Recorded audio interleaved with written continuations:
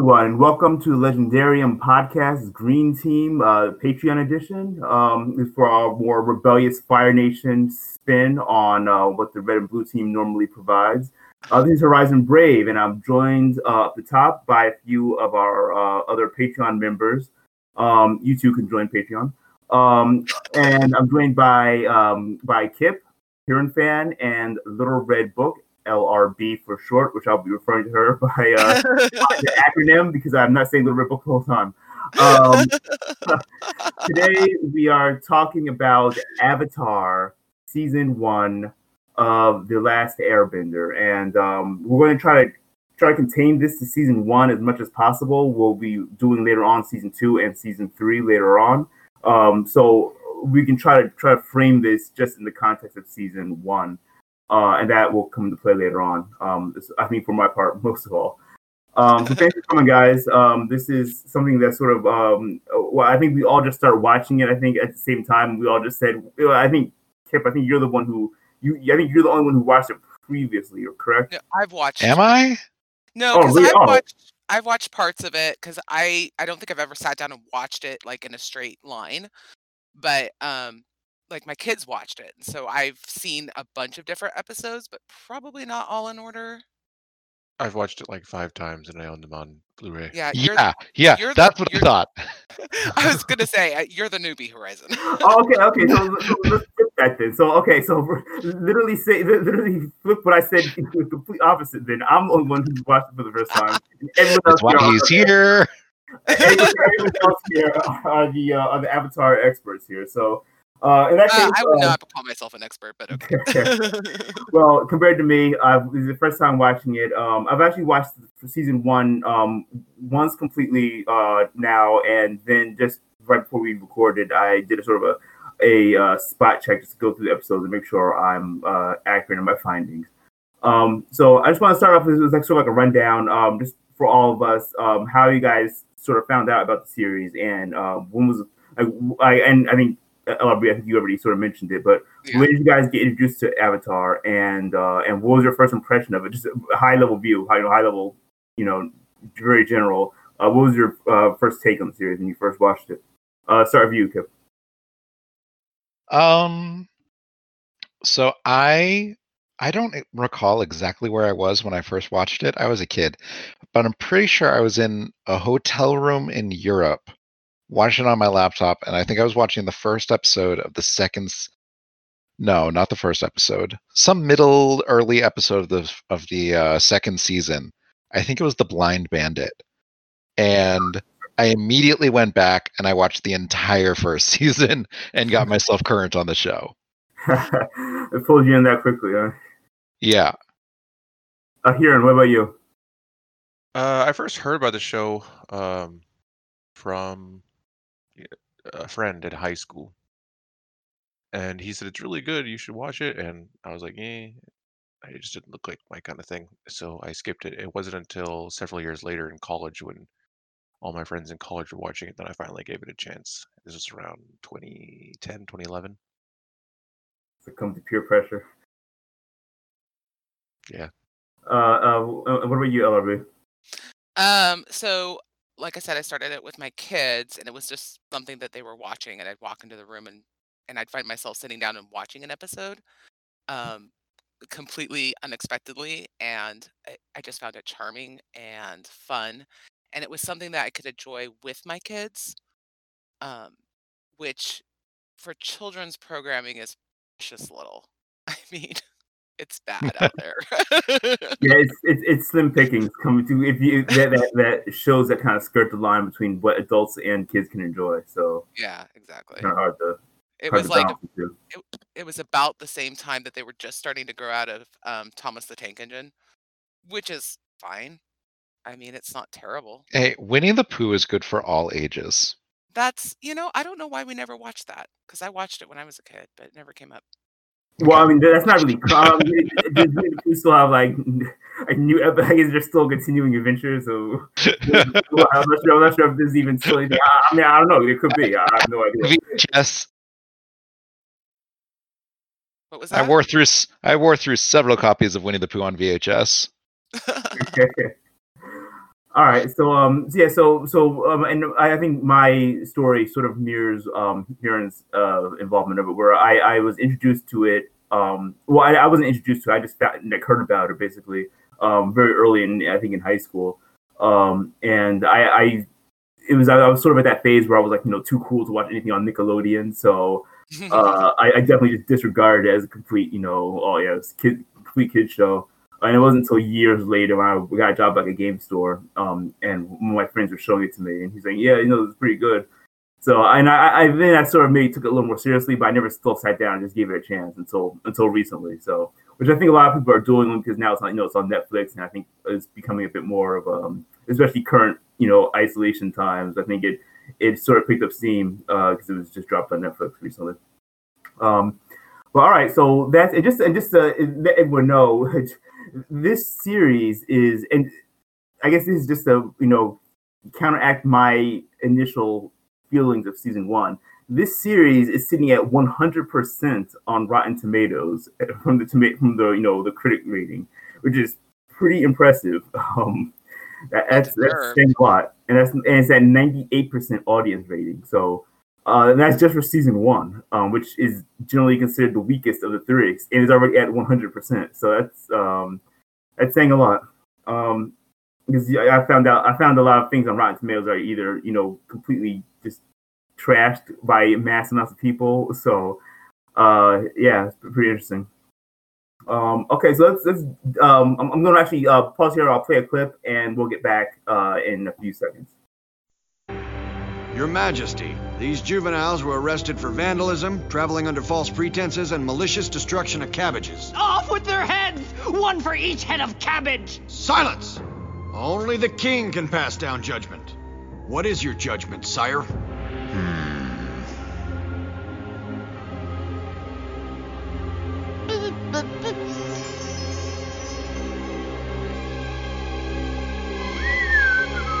Throw them a feast. So let's dig into season one. So overall, what did you guys think about this season? And I guess again, let's probably try to separate it as much as possible from the next two seasons, because it's easy to put them together and then say like the whole series was so great, but just I guess trying to remove that future knowledge, I guess, which is maybe a bit hard to do. Let's see if we just try to judge just season one itself. So starting with myself personally, like I enjoyed it, and I knew that people kept saying that it was going to get better in season 2 and 3. Those are like the highlights, so like the high point rather. So I knew that going in, and when I was watching it, the season to me came off as the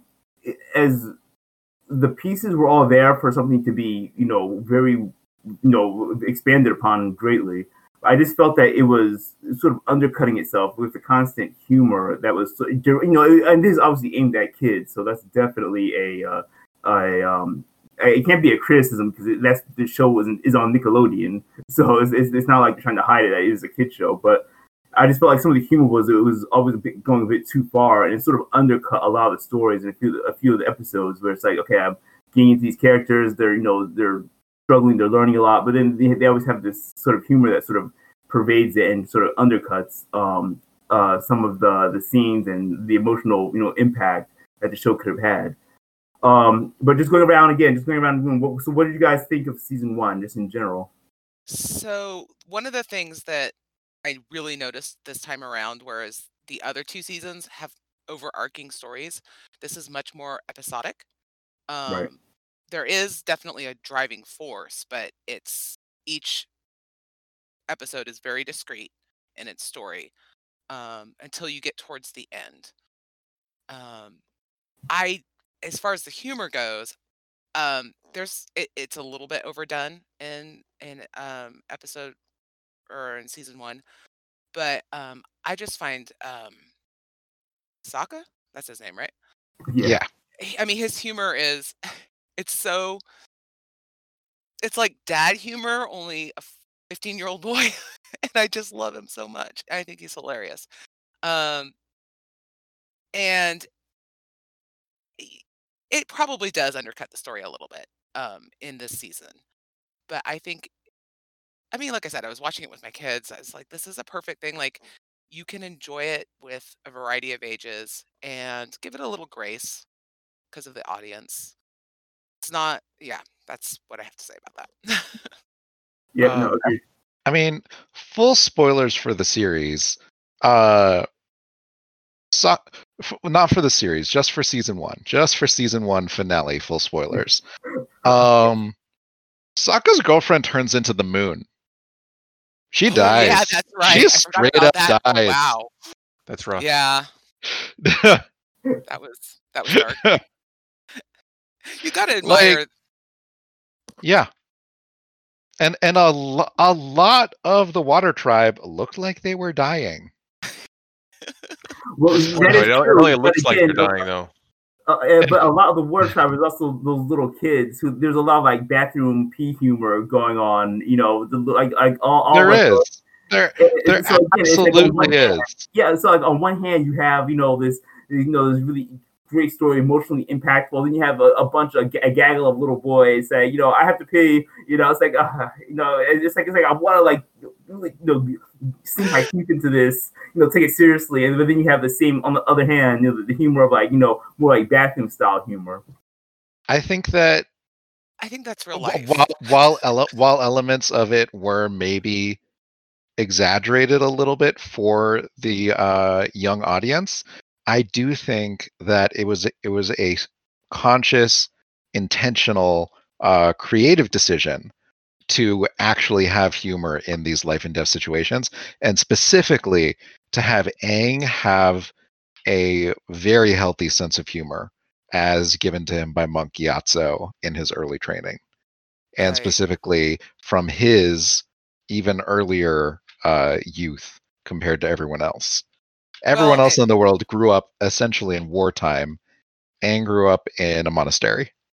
Right, and that's one of the things I really like, because he grows up so much, because when he comes out, he doesn't realize there's a war going on and the world is falling apart. He's like the 12-year-old who ran off from his responsibilities still, or 10. I don't remember how old he is, but yeah, he ran away from a war that might be starting, as opposed to having grown up in it. Yeah. And so I think his humor is very appropriate. I'm sorry, Huron. That's always actually what attracted me to Aang, is his ability to still be a little kid and still be a very playful little kid, yet still have to live with all of the guilt and the problems that he could have prevented. I mean, there's genocide. So every time I watch the series, I'm reminded how good a monk Aang actually is, and how well he actually embodies the ideals and values that the monastery tried to teach him, even though he was only 10 years old when he left. Right. I have a question, though. So we're talking about specifically season 1, right? Yeah. Yep. When I'm rewatching season 1, and I think it's hard for me to remember the first time I watched it as well, but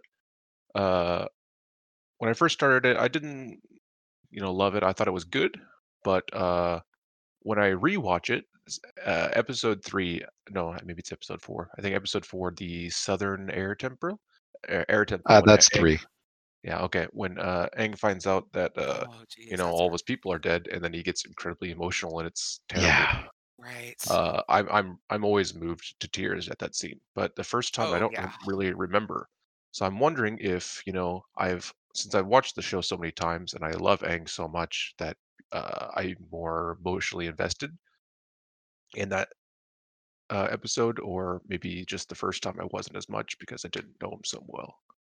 I think the first time I absolutely had trouble understanding why he went into quite such a large rage, but it didn't take very long. Like, I felt like I understood it more when they went to the other air temples, and like I was able to remember that first moment and go back and see it in a better light, even without rewatching the episode. So it definitely stuck in my mind. What did you think, Horizon? This was your first time. So this episode was it was first of all, let me backtrack and get back to what you guys were saying before I touch on this about the character of Aang. I actually agree. I actually think that Aang's humor and his lightheartedness is, to me, the counterbalance between Sokka's humor and, you know, wackiness. Because like Aang's humor is like Aang's personality is sort of like a snapshot of when he was basically frozen, you know. And so it's like taking someone at a time. And, well, no, literally is taking someone at a time and putting them into, you know, a future, war, basically, where your whole life can be turned upside down. So that like innocence and playfulness he has fits perfectly, and I think they did a good job in balancing that, because he stole this very naive kid who now has to instantly, upon waking, deal with something that his whole life is now literally completely wiped out, and the fact that everyone he knows, well, not everyone, we see later some of his people he knew are still alive, but most of the people he knows are gone. The world's completely upside down for him, as opposed to Sokka, who's just a kid who's just he acts like he's still like 8 or 10. But anyway, so I really like the character of Aang and how they brought that personality, and that side to him to life, and he definitely has a growth between not only this season but the entire series. And the Southern Air Temple episode was really interesting in the fact that when he basically finds his temple. It is, correct me if I'm wrong, this is the episode where he comes back and basically there's so many things that have changed in the temple and everything. No, the Southern Air Temple is where it's empty and he finds Monk Gyatso's bones. Oh, okay, right, okay. Right. I'm thinking of the Northern Air Temple. The Northern Air Temple is later on in the season. Yeah. Okay. So the Northern is the one I actually liked. I actually responded to that one, I think, more actually, because I that idea of him coming back, to a place that's where he grew up at, I believe, or where he was trained at, right? Yes. In the Northern Air Temple. Yeah, and he sees it completely, they've changed around, and he visited the Northern Air Temple. He grew up in the Southern. He grew up in the Southern. Gotcha. And he was kind of one of the things that really struck me about the Southern Air Temple one is he was ostracized because he was the Avatar, and they're like, it's not fair that you're better at all these games and you can't play with us. And right. Yeah. It wasn't just the responsibility; it was also the isolation. Right, and I'm sorry, I'm bad with names, guys. The monk that was kind of his mentor, Gyatso, was the only person who really took an interest in his emotional health and not just his training. Like all the other monks and all the other, like, you should be training to be the Avatar, and he had this one person in his life who really cared about developing him as a person and not as a symbol. And that scene where he finds the bones, I just choked up so much, and anyway. Yeah. It was really touching. Yeah. And then he gets Momo. Woo! And then he gets Momo. By the way, I think Momo goes down. I like Appa and everything, but I love the design of Momo. Like, I don't know why. I just love it. I just like that lemur looking, like kind of pigs. Appa is so damn big. Like it's hard to have him as like a total bro to go around. But Momo's so like he's like your size. You like put him in your bag and like carry him around. I would totally just walk around with Momo on my back or something. He might be like Pikachu. Oh, good. I was going to say, that's one of the things that's really nice about the series. It's geared towards kids, and it deals with really terrible things, but at the same time, then you have Momo, and you have Appa, which is a really nice balance that keeps things in perspective for kids. It does. I do going back a little, do you mind if I go back a little? Oh, yeah. No, go for it. Talking about Sokka's particular brand of humor, I think that... I love him so much. One of the reasons that it does feel a little discordant is because I think Sokka breaks the fourth wall the most with his humor out of all of the characters. Yeah, he does. Yeah. For everything has to go wrong in just the perfect way that it's clear that it's a TV plot. Like, I still love him. The things that happen to Sokka would happen 1 out of a million times in real life, oftentimes. And sure, it makes for some great comedy, but you're aware that you're watching a TV show and a comedic relief character. Yeah, and that's the thing. And like he does have his moments, and especially with the episode with the Warriors of Kyoshi. Yeah, which is the 4th episode, which is some pretty fast character growth. Well, yeah, but the thing is, and this is what I love and I don't like at the same time, where like you get these moments of character growth. Yeah, like the Education is a great moment for Sokka. For Sokka, and he learns a lesson, but then it doesn't feel. It feels like the writers write something, and this again. I know this is corrected later on in the season. So again, I'm trying to focus my criticism on just on season 1. So. But they'll have like a moment where the character learns something, and that was great. It's very thoughtful. He really grew. But the next episode is it's completely wiped away in this episodic little bubble. And then the next episode, it doesn't seem like that's the same character at like the beginning of the one episode. It doesn't seem like where you picked up from the previous episode. It doesn't seem like the episodes happened necessarily in order. Right. Yeah. And this is something that and just to this isn't going to mean much to you guys, but. Anyone listening, this season and a lot of these episodes were directed by, and I found out about this when I was watching, were directed by the same guy who did the Star Wars Rebels TV show. And if you put season 1 of Rebels next to season 1 of Avatar, they are like a spitting image of each other, and how it starts out very childlike, but it's more of a kid show. Everything's very episodic. It's very, not creature of the week, but story of the week, where it's wrapped up. It is not a ton of carryover necessarily, but then once season 2 and 3 hit, then you pick up in these epic, longer format stories, and character decisions carry over. I just found that this guy clearly has a pattern of how he writes things. I found that very interesting. I'd say something almost similar about Deep Space Nine. Yeah, actually, yes, you're right. Yeah, except Deep Space Nine was like 7 seasons, so it took even a bit longer to get there at the end. But where the episodes were then carrying over, the longer arcs. But yeah, so I felt like the Warriors of Kyoshi was a great episode, a great learning experience, but it didn't seem like it lasted, or it didn't feel like it meant anything in the long term until you get to later on with these characters. Can I go back? Oh yeah, go ahead. Did you just call Sokka a comic relief character? Because I don't think that's fair. At the start, he is. He is to me, he's very much of a comic relief character. Out of all of them, he absolutely is. So, do you not think he is? He's the straight man. Yep. He's the straight man. No, he absolutely is a straight man, but I think just to call someone a comic relief character takes away. I don't think that calling someone a comic relief character devalues someone. I agree. I'm gonna have to say it's like actors that are comedic actors that want to play drama so that they can be serious, and it's like that's not. I'm sorry. The amount of times that Sokka's boomerang hits him in his own head is too high to not call him a comic relief character in at least some capacity. Yeah, the amount of like body humor and sort of pratfall they wrote for him is a bit much. Like they give him I mean, what else would you call his character? I mean, he's.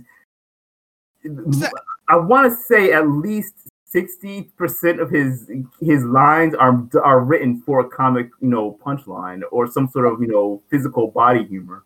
Maybe I'm just taking umbrage with the comic relief part because I kind of see that as a pejorative. No, I think it often is, but I'm not using it that way, and I don't think it always has to be. And so I would bring up the episode where he gets beat up by the girls and then he goes and. Which is episode 4, Kyoshi Warriors. Yep. Yeah, and they make him dress up like them and all this kind of stuff, and he's complaining about it. But there's this scene where he really humbly presents himself, and says, "Look, I want to learn," and I think that that's a really beautiful moment because it shows that he's growing and he's realizing that I might not be. He was supposed to be in charge of his village. You know, his dad kind of left him in charge. You're the man of the house type of thing. He And was a little moving past that. teenage kid. Yeah. Yeah. And he's moving past that. And I actually think that shows him to be a good character, even though he's klutzy and says inappropriate things. And Yep. Okay. Yeah, that moment that you mentioned is probably one of my favorites because it's again you can tell that they could have easily just written it completely for humor, where he would have stumbled in there and said I'm sorry, and then bumbled and knocked over a vase or something. But right. the fact that he had that very humbling moment of bowing down before them, I thought was really really really cool. I thought it was very well done. And he does learn from them. He doesn't, it's not just he Yeah. gets beat up. He actually learns a lot. Yeah. Oh, and then when they invade the Fire Nation temple so that Aang can get his message from Roku, Sokka is the one who figures out how to trick the fire monks into the fire sages, into opening the door for them. Also, in the fortune teller, he's the one telling everybody to stop being so stupid. Yes. Yeah, well, I alternately love and hate the fortune teller. Yeah, I agree. I hate that. It's like my second least favorite episode, but I do worship Sokka in that episode. So we haven't talked and about he's the fastest to figure out Jet. Yeah. Oh yeah, that's true, isn't he? I hated that character, by the way. I was so glad. The one time I was actually cheering Sokka on, thankfully, because Jet had the problem of the kind of the cliche story of some random outsider being so cool and badass and edgy, and it just rubbed me the wrong way. Where I want him to get his ass kicked by the end of it. Well, I mean, it's written like that, right? Yeah, no, it is, and I was like, so that was my least favorite episode by a million. Oh, really? Jet is written as an emotional abuser. He is, and so Katira. That first of all, I don't think that episode. It just feels like it doesn't belong. But Katira and her. It felt like it belonged later. I don't know. I just was like, what does this have to do with anything? But her reaction and his brotherly protection was real, because I've been a 15-year-old girl. And you fall for some stupid shit. I mean, stuff. When you're that age. You have to censor yourself. I try. Sorry. And I almost spoiled too earlier. So that part felt real, but I was like, why is this here? It's not moving the story along. Also, he was literally sweeping her off of her feet into a treehouse. I know. That's pretty romantic. I would have totally fallen for it. I love that episode. I think it's really beautiful, and I think the action's really well shown. I think it shows Sokka doing his Sokka stuff, and most of all, I think it shows the realities of war in a way that kids can understand. Because you meet these guys and they're fighting against the baddies, right? But they're not the good guys. Child extremist soldiers. That's what they are. Okay, I'll go back and rewatch it. I like that Avatar didn't shy away from showing us extremist child soldiers. I was like, he's Robin Hood on steroids. That was what I was thinking the whole time. He even lives in the forest and he's an archer. And yep. No, I mean, there's definitely elements of that. Well, but I don't think he actually did. I mean, did he remind me? I don't think he actually did anything to aid anyone else, right? I mean, no, because no one in Avatar kills anybody. No. Well, yeah. Like people get killed off screen. Yeah. Well, yeah, I guess, but pretty much almost no one ever dies. Zhao kind of dies at the season finale. Zhao kind of dies, sure. So let's go around. While we're talking about characters, so who's everyone's from the beginning of the season 1 to the end of season 1, obviously. Iroh and Iroh. I think that's pretty popularly. But so everyone's favorite characters. around the room, I guess. I think that's probably going to be the overall opinion. But just to hear everyone say it, I think Iroh's disqualified from my list. Yeah, Why? Why is he disqualified? Because I'm going to list him for everything if I don't disqualify him. Yeah, okay. let's remove Iroh and Zuko from the list. Actually, no. In all seriousness, we can keep Zuko. I don't care about him. Let's remove those two as the honorary mentions. We know everyone loves them, but so besides Iroh, who is everyone's favorite character here? Mine would definitely have to be Katara. At the beginning, it was Aang. Katara was pretty.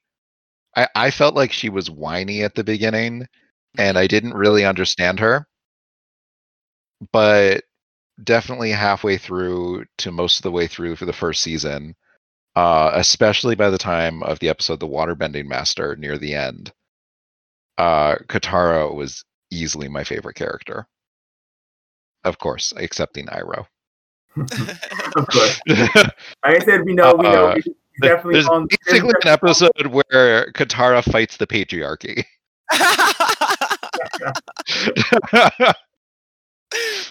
What about you here? At the beginning, probably Aang. By the end, definitely Sokka, for all my previously stated reasons. Wow, really? Sokka's really annoying in the first couple episodes for obvious reasons, and Aang's just kind of a goofy kid. But I wasn't the biggest into the first 2 episodes. I think it really grows from episode 3. But by the end, you learn about Sokka from. I don't like the episode, but you learn about him from Fortune Teller. You learn what he goes through in the season finale, what he loses, and I think he's had a lot of character growth from the first episode. And what about you, Ellery? It's definitely Sokka. All through. I don't. You guys, I can't be in the same. I'm sorry, I love him so much. He just, I think partly because I'm an older sibling. Because he's older than, I'm pretty sure, isn't he? Actually, I'm not sure about their birth order. He is older. Yeah, yep. I relate to the way he relates to the world around him, which maybe says bad things about me. I'm not sure, but I just love him so much. He's all through my 100% favorite character. I like Aang and I like Katara and I like Momo. Momo's a pretty high character up there, but yeah. Interesting. I am a little bit surprised that we didn't get someone who said my favorite character is Momo. I almost that did. happens occasionally. How about you, Horizon? I really like Momo, so and like I said, I in trying to keep this just on season 1, I don't like Sokka at all. But by the time season 3 comes, where you see his relationship with his father, when his father does come back again, future spoilers. When he does meet with his father, that really hit me hard. Personal relationship with my father. So I'll give him that pass up front only because I have future knowledge. But besides that, yeah, no, Sokka is low. He's definitely low tier. Well, I can't help that you're wrong, Horizon. Okay, yeah, we all can't. Be perfect. So, and I just want to get into Wait, who was yours then for the first season? Yeah, you haven't answered yet. What? Who Your was favorite? yours for the... Oh, my favorite character. I guess if I had to pick one, it would have to be Zuko. With Katara following close behind, but because I really like, and I didn't see. It's interesting that you said she was whiny because I didn't really find her whiny or anything. I felt her more of just sort of impassive, I guess, and it just kind of more like the collar to Sokka's wild craziness. So, but overall, I think Zuko's definitely my favorite. I think it's cliche to say, but I think he has the most depth, I think, of all the characters in the lineup. And again, notwithstanding Iroh, without a doubt, the favorite. Yeah. Yeah. He's the best. Yeah, pretty much throughout all seasons. And I also want to talk about now the art style and design of the show. And there's something as much as I love the story of, and I think we can talk about that, a bit later as well, the actual lore and story behind it. I just want to touch briefly upon the actual art and concept art and design of the season series. I love the way this series looks, and I think even now it still holds up. Like I was watching it, and it may look a little grainy, I guess, but the animation, and you can tell where they had like sort of like skimp on some of the animation in the background. It sort of comes off as like a bit kind of bland, but overall the animation is gorgeous. And for as like a first season, debut, that's so impressive. So and I just love the design of like the creatures everything is sort of all the creatures in the show are, you can tell they're based on Earth animals, but they're sort of designed in a fantastical, Asian way. Like they have like those bird. I don't know what they're called. I don't know if they ever gave them a name, but they have like a lot of the characters in the military ride around on like these avian bird chicken creatures, and they look like giant ostriches. Giant ostriches. Yeah, and they have like the armor on it. It looks like something from like Final Fantasy, and it looks really cool. And of course, the design of Appa is something straight out of like Studio Ghibli. Like it looks so really really cool looking. So I just wanted to do you guys have the same I guess appreciation of the artwork? Is there anything that sort of you don't like about any of the design choices they made? I guess in terms of like the aesthetic, the feel, the world itself. One thing I think is worth bringing up is that the 4 bending styles are adapted from real life martial arts techniques, and they stay very faithful to having each of them be very separate and distinct. Yep.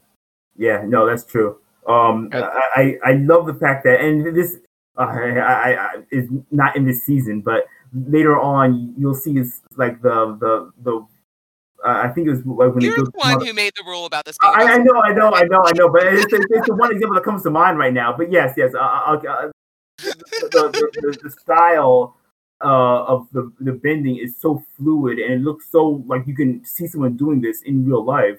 Minus the flames and water coming out of them, but the way that's animated is just gorgeous.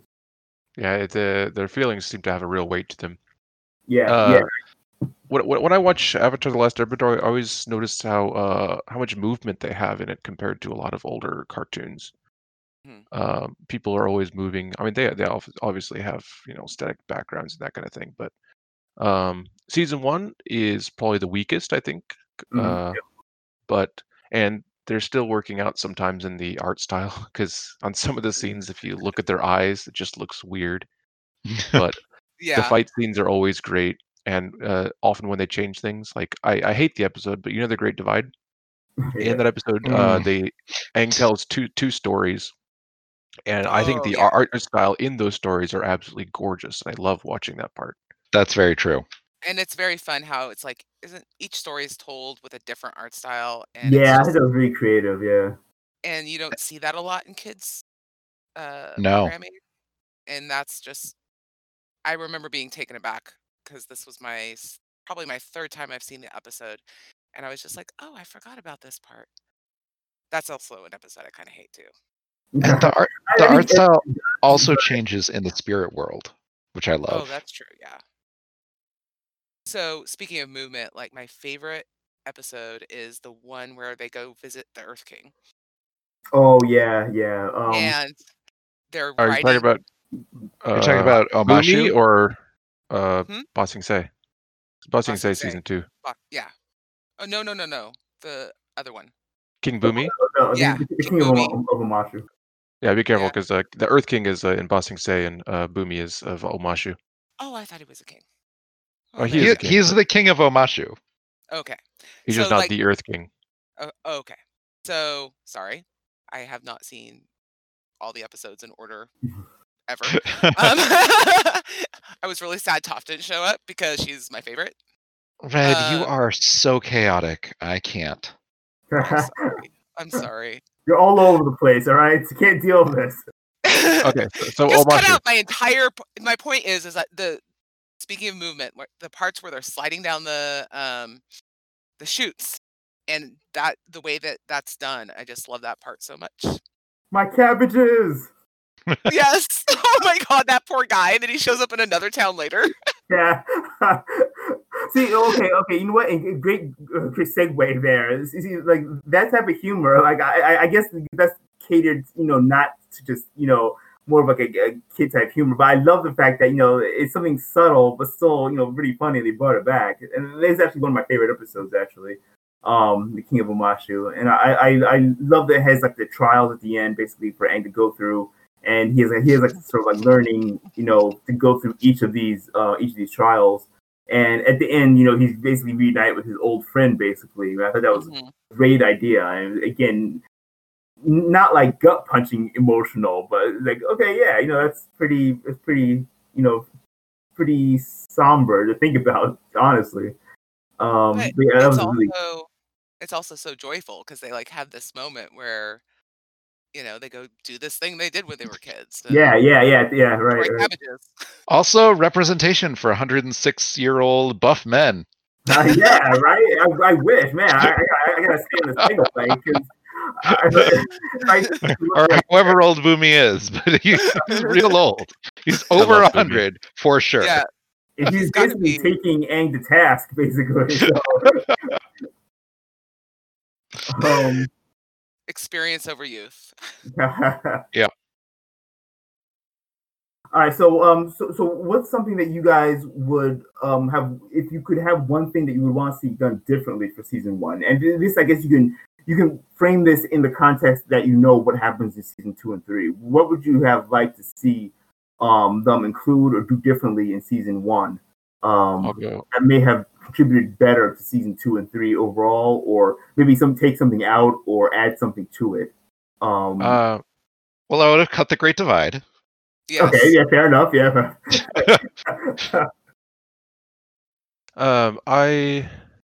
I think season 1. I like season 1 a lot, but I think it lacks a sense of urgency.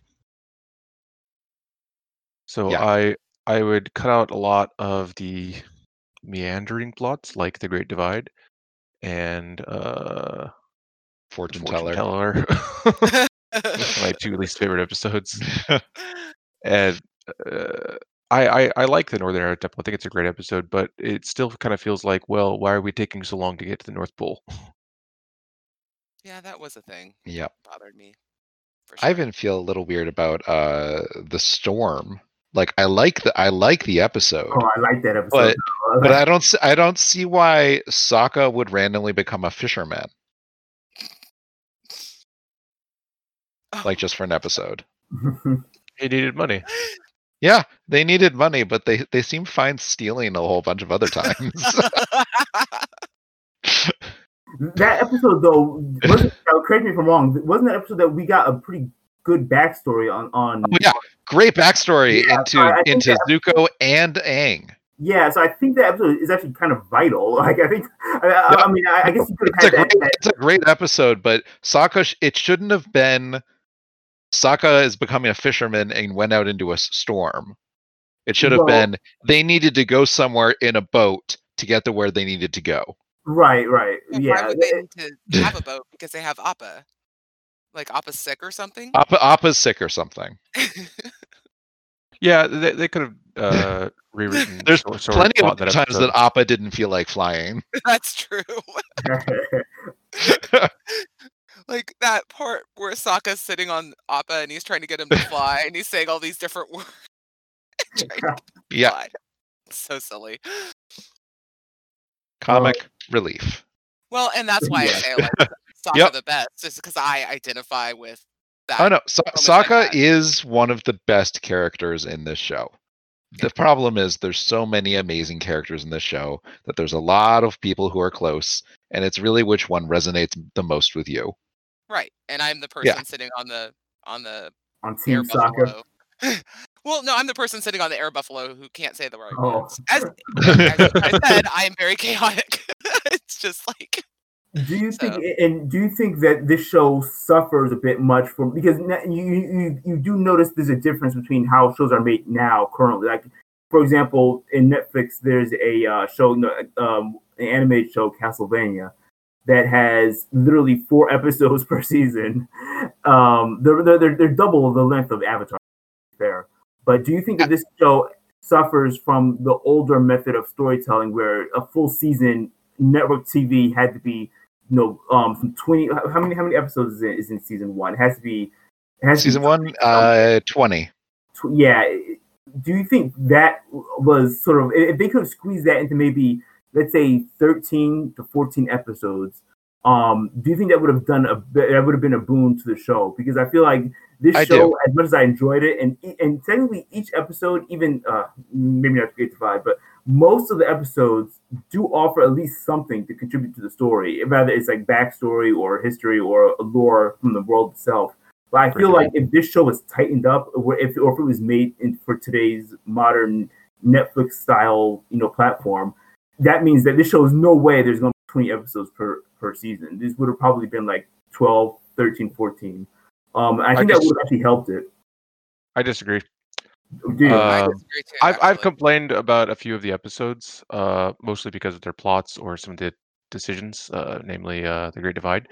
But I mostly don't like The Great Divide because, first of all, it doesn't add anything, and second of all, I think it's out of character for Aang.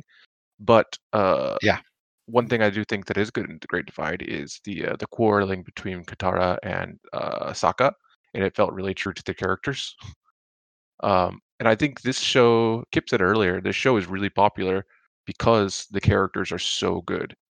And I think if you cut out even the fortune teller, which is I don't really care for, you lose still a lot. You still would lose a lot of character. And I watch the show for the character. Yeah, definitely. But so what I'm saying is they keep the character focused, stories and dialogue and everything. But if they were to remove a lot of the sort of scenes and things that don't really contribute to the story itself, tighten it up, make sure it's more streamlined, and it would lend itself to that sense of urgency that you're talking about, where because it does meander a lot, it could tighten it up to be, if you condense everything from the stories and humor that sort of detracts from the actual main story, and that sense of something big is happening. We have to get to it now, and there's this greater sense of momentum building, rather than having 20 full episodes, that sort of meander back and forth a bit between, rather something really important is happening and then it slows down to, let's just take our time and if I can. So good. I think that what you're saying is that if Nickelodeon first said, okay, we need 20 episodes, and this is roughly the shape of what the season is going to look like, and then they went and they subcontracted out those 20 episodes to different writers, different artists, and some of them, they were like, we don't care if yours is relevant to the plot, we just need it to fill space. Yep. And I think that rather than doing starting the series from the perspective of, okay, we need to tell these stories, how many episodes do we need to do it in? I think the former approach really does lend itself to more spottiness and weaker episodes in general than a more modern Netflix or even Game of Thrones style approach, where they're like, okay, we want to tell this. Game of Thrones even also had the freedom to change the amount of time that each episode was pretty dramatically. And I think that if given those freedoms, I think Avatar maybe would have been better than it was already. Yep, I agree.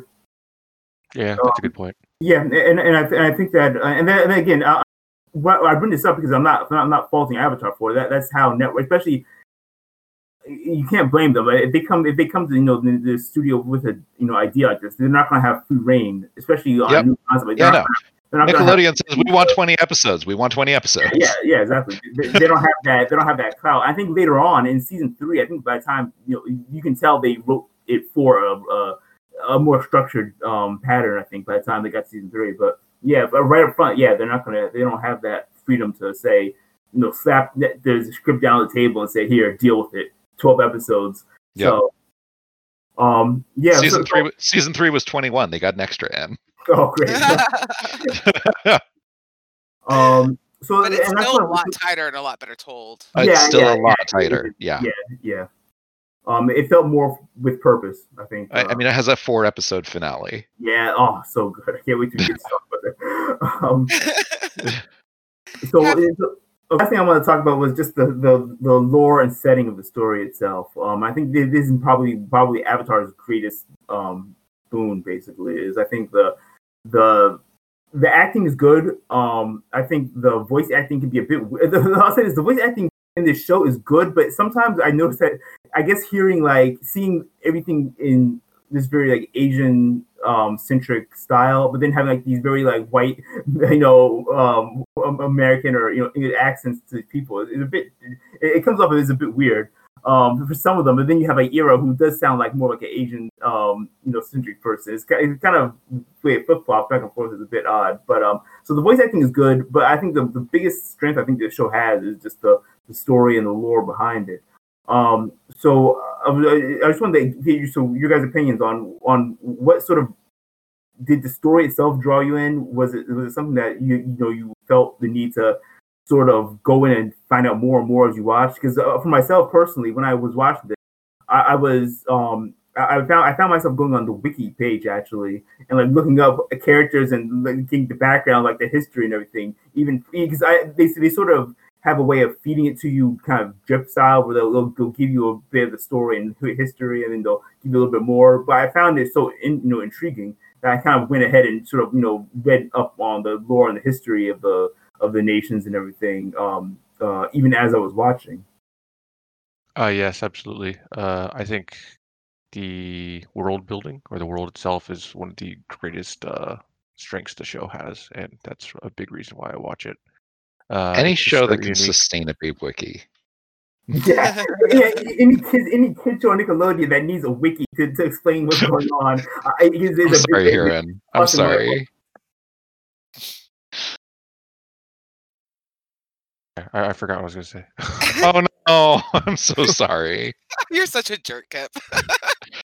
Oh, look, I come from an Italian family. If I don't interject myself into the conversation, I don't get it. Anyway, Hiran. Sorry.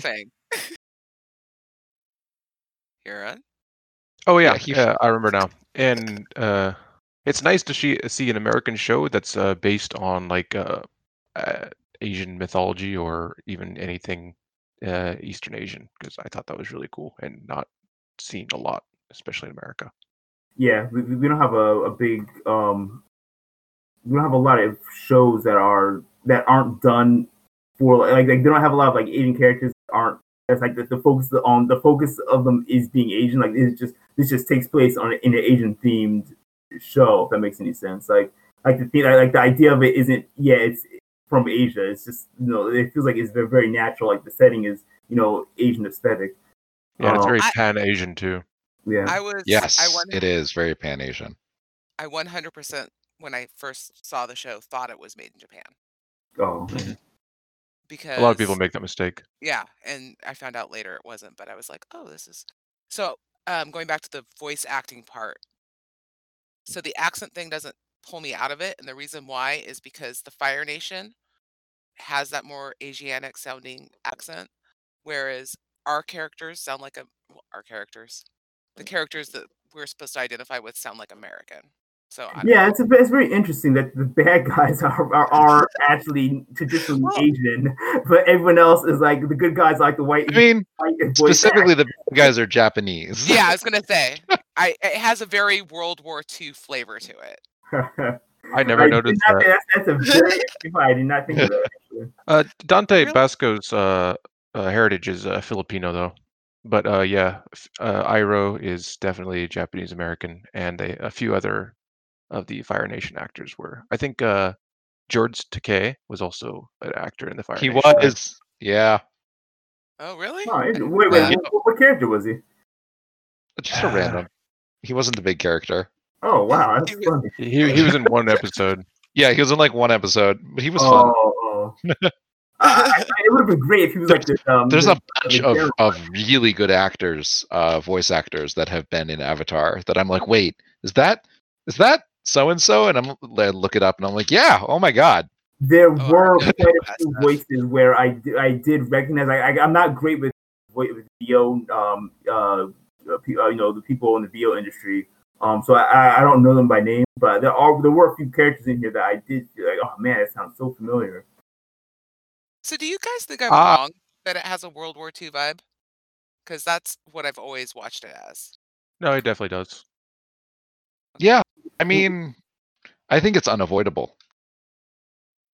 I think it was on purpose. Because I mean, if you guys know your history, especially Japanese history, then it's If you're exactly going how to it happened. have if you're going to have unintentional allegories to World War II, you might as well just make them intentional. It works better that way. And have magic. Well, Yes. Kip, you brought up the point of it being sort of relatable to Deep Space Nine, and that at least the beginning of it was a very allegorical to the Jewish Nazi imprisonment camp. That was allegorical to a post World War II. True. Yeah. So yeah, it's quite funny. Okay, so just to wrap things up here, I think we're gonna hit an hour up here, but just so to go around the room, if you guys could be a bender of any of the elements, what would you be? Air. I want to fly. I'm so torn. I would say air, but I'm gonna say water because I would like to heal. Oh, that's so sweet, Kat. Sounds like LRB. You always play the healer. Yeah, I'm also a healer on our Habatica, aren't I? So I would like to be a healer, but I actually really want to fly. That's what I want to do. To be honest, the water, they have like the biggest like side benefit with the healing thing. Like everyone else doesn't, like they don't. Well, there are side benefits to the other things, kind of. We can't get into them yet because they don't happen in these seasons, but there are other side benefits. And not every waterbender is a healer. Yeah, that's true. Yeah, and that's like one of the things that come up in the episodes in the North Pole is that she's like, "Why do I have to be a healer? I want to fight." Yeah, that's right. So, all right, guys. Well, I want to thank you guys for joining me to discuss season 1 of Avatar. I think it was a really great discussion, actually. I really want to get into season 2 and 3, where the show kind of, for me, it's sort of is now firing on all cylinders. So thanks, guys. This is Legendary Green Team. This is Huron Fan, Fake, and LRB joining us. You can get us on Patreon. If you want to, throw us $2. It's not no problem. You can get us on Reddit and Discord. Continue discussion. Thanks a lot for joining, everyone. See you. Bye. Bye. Recording there. If I have some suggestions, though, I recommend editing out the Korra conversation. Oh yeah, probably.